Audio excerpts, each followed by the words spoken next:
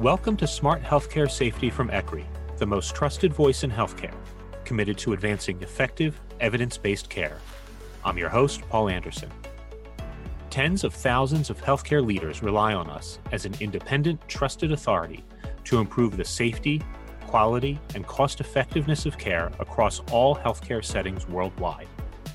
You can learn more about our unique capabilities to improve outcomes at www.ecri.org.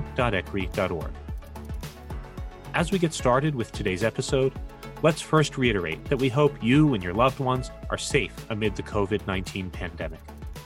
At ECRI, we salute the healthcare workers worldwide showing extraordinary bravery responding to the pandemic. Look for the hashtag #HealthcareHeroes on social media.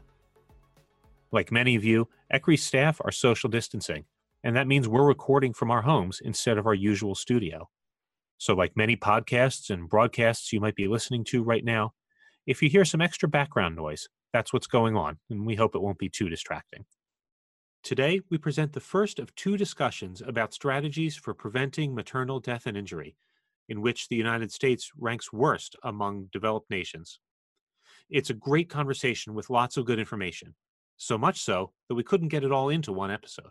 In particular, we'll look at ways providers should support mothers after they leave the hospital, a time that hasn't received as much attention as the time in the hospital right after delivery. Maternal health across the continuum of care ranked number 2 on ECRI's 2020 list of the top 10 patient safety concerns, right after missed and delayed diagnoses. To get us started, I'll ask our guest to introduce herself. Hi, my name is Carly Hendershot. I have a clinical background in nursing and as a family nurse practitioner.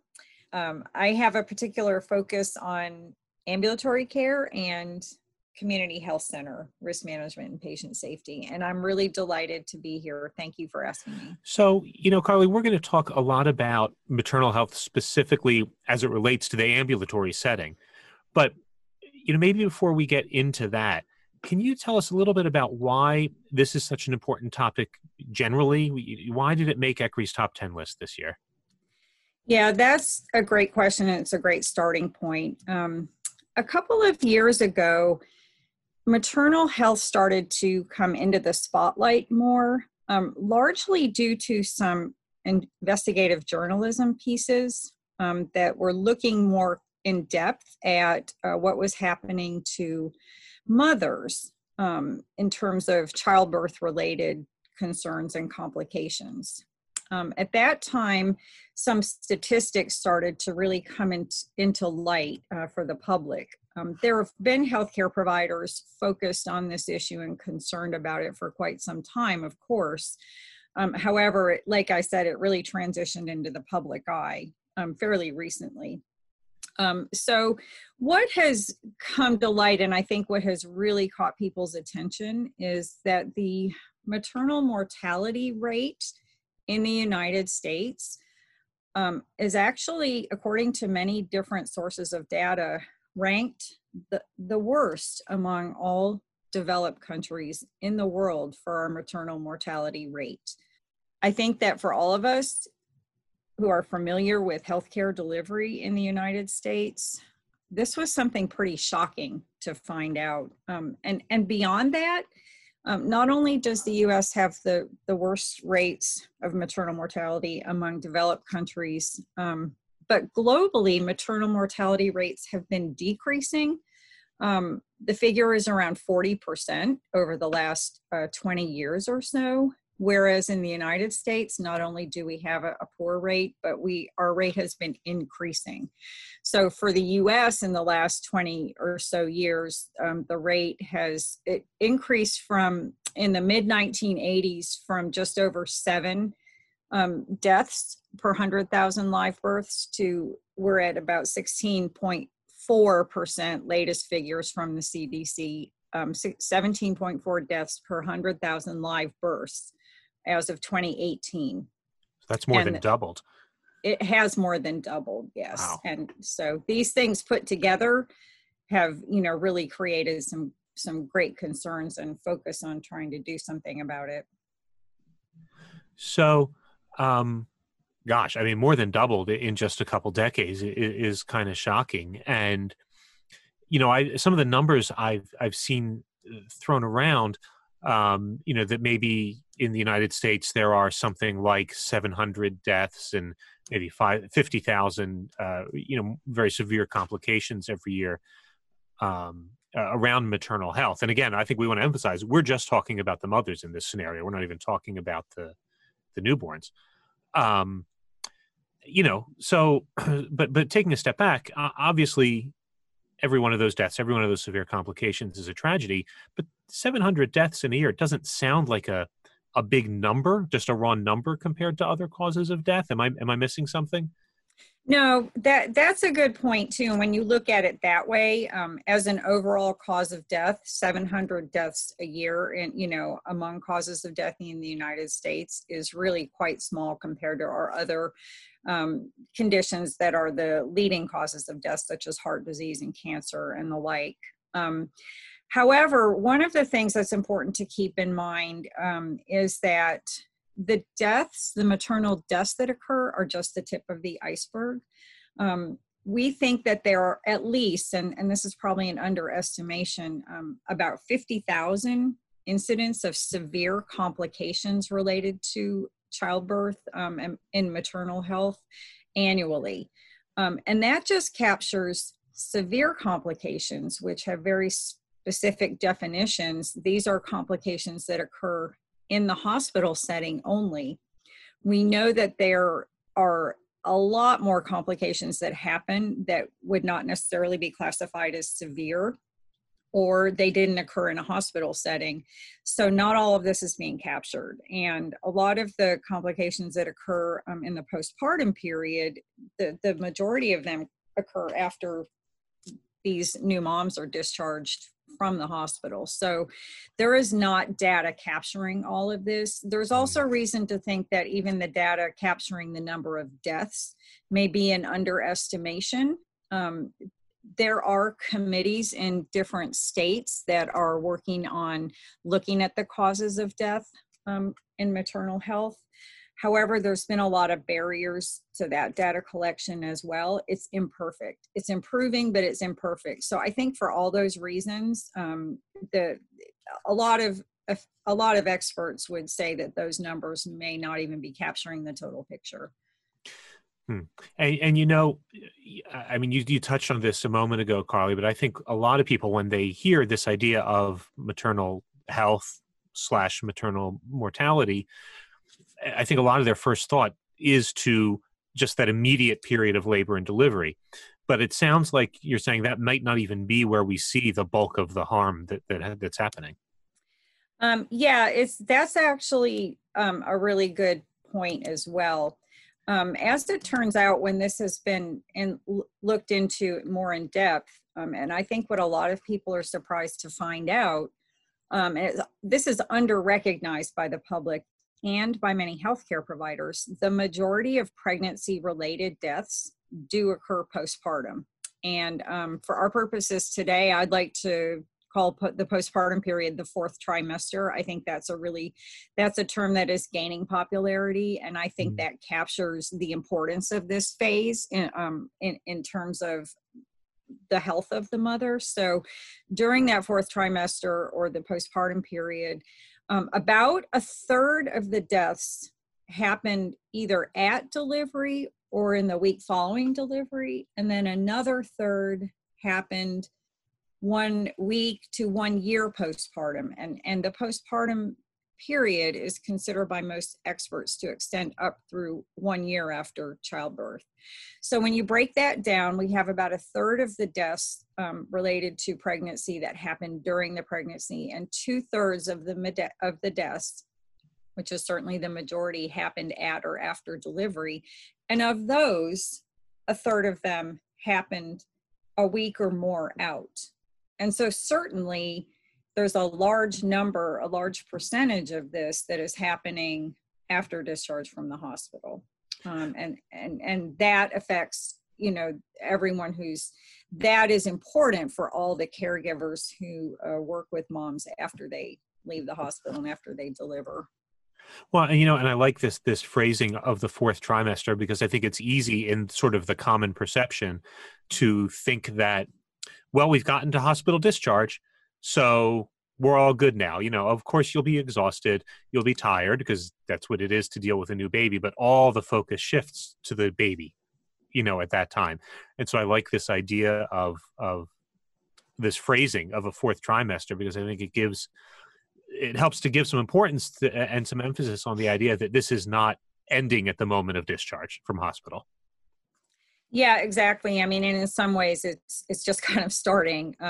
And for the reason that you mentioned, that's certainly one of the factors that comes into play. The whole time that a woman is pregnant, there's a lot of intervention up until the current situation that we're in now, which we can talk about a little later. Women would typically have pretty frequent and regular prenatal visits. So you're having a lot of interaction with healthcare providers in obstetric practices, family practices. And there's a lot of planning that's going on in the prenatal period. There's a lot of testing and screening, referrals to specialists. And it's not all focused on the medical aspects. It's also focused on social support and connecting with those organizations that might provide additional help. So there's a lot of energy on the mom and the developing baby during that time.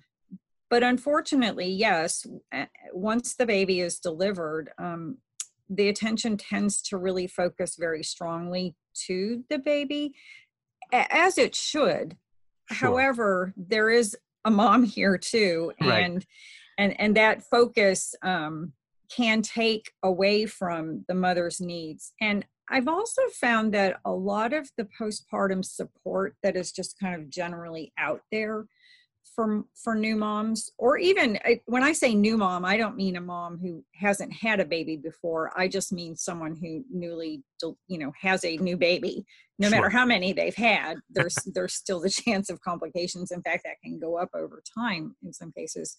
But I guess the point being, a lot of the support that is out there is more focused on things like breastfeeding and what the normal changes to expect your body is going to go through and those kinds of things. So there isn't as much education as I believe is needed, and a lot of other experts believe is needed, about more serious or dangerous complications that can occur during that period for the mom, and how to recognize early warning signs of those complications and what to do.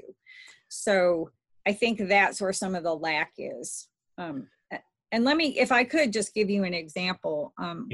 When a mother has given birth in a hospital or a birthing facility, and they usually are in a sort of labor and delivery unit, and then they might get transferred to what is often called a mother-baby unit, and they're being cared for. The mother and the baby are both receiving, pretty intensive nursing support, and there's a lot going on during that time. But again, a lot of the focus in the education is about caring for the baby.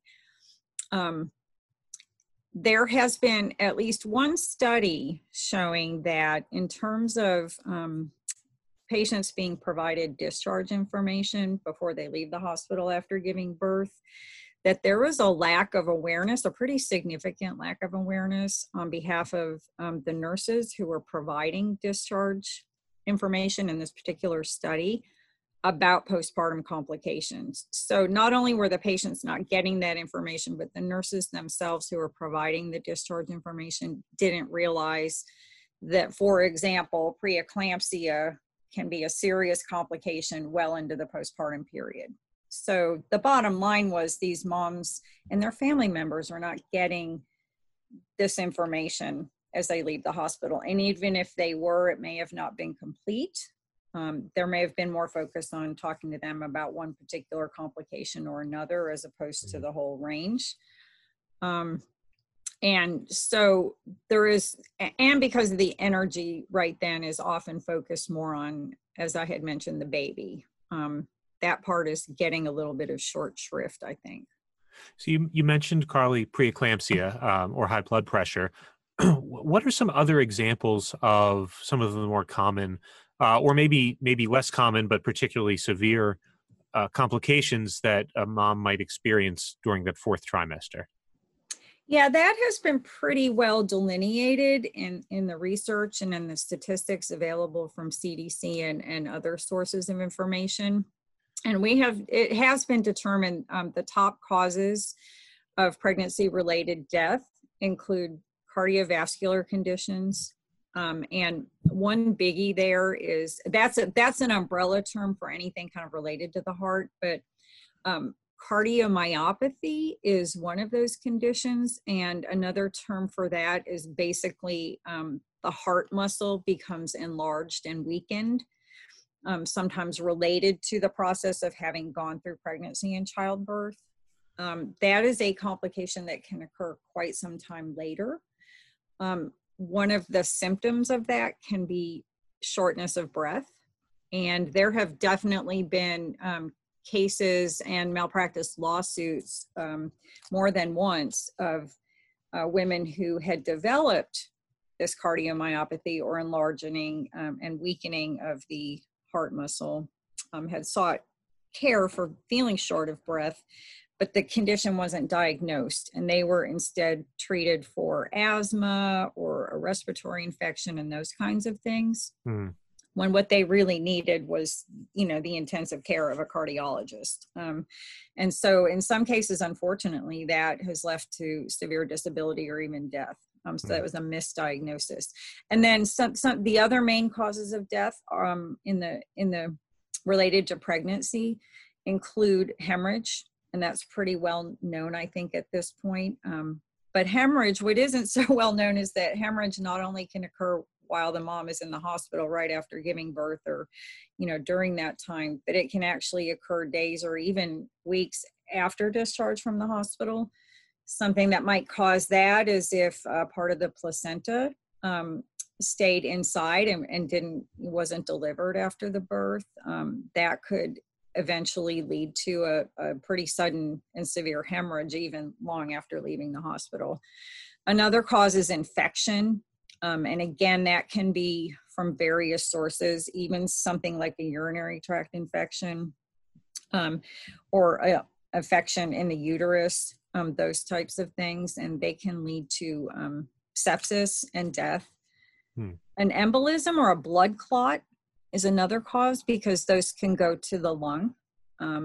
Preeclampsia and eclampsia, which are having to do with high blood pressure. Most people are familiar that can happen during pregnancy. But also there's a misperception that delivering the baby is going to take care of that problem. It can happen after delivery, even in moms who didn't have high blood pressure or hypertension during the pregnancy. So it can be a new emergence of preeclampsia or eclampsia. And then here's one that I think people are probably the least aware of: mental health conditions. And they account for a pretty large percentage actually of as a cause of death. And that would relate to potentially postpartum depression or someone who had a history of mental illness prior to the pregnancy, but also relates to potentially substance use disorder, overdose, and even leading to self-harm and suicide, all of those things. So yeah, so those are the top, those are known to be the top causes of pregnancy-related death. And I will just reiterate one other thing though, for every time we say it's a cause of death, those things are also cause of complications that don't lead to death, as I mentioned earlier. So those 50,000 severe complications, but also the probably tens of thousands of more less severe complications that can still impact that woman and her family and society forever, really. Sure. So, can you give us, let's say, a common scenario of how we might get from what appears to be a healthy birth and even a healthy discharge from the hospital to the point where we have a patient, let's say in the emergency department with, I don't know, an infection or severe bleeding or a cardiac condition, any of the things that you described. How do we get from it looks okay, everybody go home, to the emergency department? Well, one of the examples I gave you with the cardiomyopathy or enlarged heart is one of those things that we have seen. We are starting to take a look at what is going on in the emergency department with postpartum patients, and that is probably an area that is understudied at this point. But certainly that is something that has happened. There are case studies of that, and there have been malpractice lawsuits related to a mother who developed shortness of breath, who had given birth, was doing fine when she left the hospital, didn't have particular medical history that was anything serious. She called her family practice office, who was going to see her postpartum, complaining of a bit of a cough and some congestion and a little bit of shortness of breath. She spoke to the nurse on the phone. The nurse counseled her to use over-the-counter medications for a viral upper respiratory infection. And the mother said, okay, and she apparently did that, but then called back to the office a few days later saying, no, I'm feeling worse. I'm coughing a lot and I feel short of breath. And an appointment was scheduled. So the patient came in, was seen by a physician, and was diagnosed with new case of asthma, which the mother had no history of, and was prescribed inhalers. She went home and was trying to use those, continued to deteriorate, and actually a few days later got very weak and collapsed at home. And she was brought to the emergency department, and they eventually did an ultrasound of her heart and determined that she did have cardiomyopathy, or the enlarged heart that I had been mentioning. She was very ill. She ended up surviving, but that is an example of a scenario that could happen. And that's a diagnosis that can get missed. And you can see there are a series of sort of mistakes that may have happened along that pathway.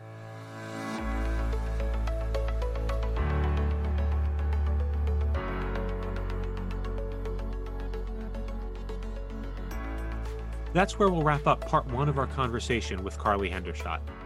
Be sure to subscribe to Smart Healthcare Safety on Spotify, iTunes, Google Play, or wherever you get your podcasts to hear the second part when it's released. Learn more about how ECRI can help from our website at www.ecri.org. You'll find a link to download the executive brief of our 2020 list of top 10 patient safety concerns, and ECRI members can log in to read the full report. You'll also find our COVID-19 Resource Center with publicly available resources to help providers across the continuum of care.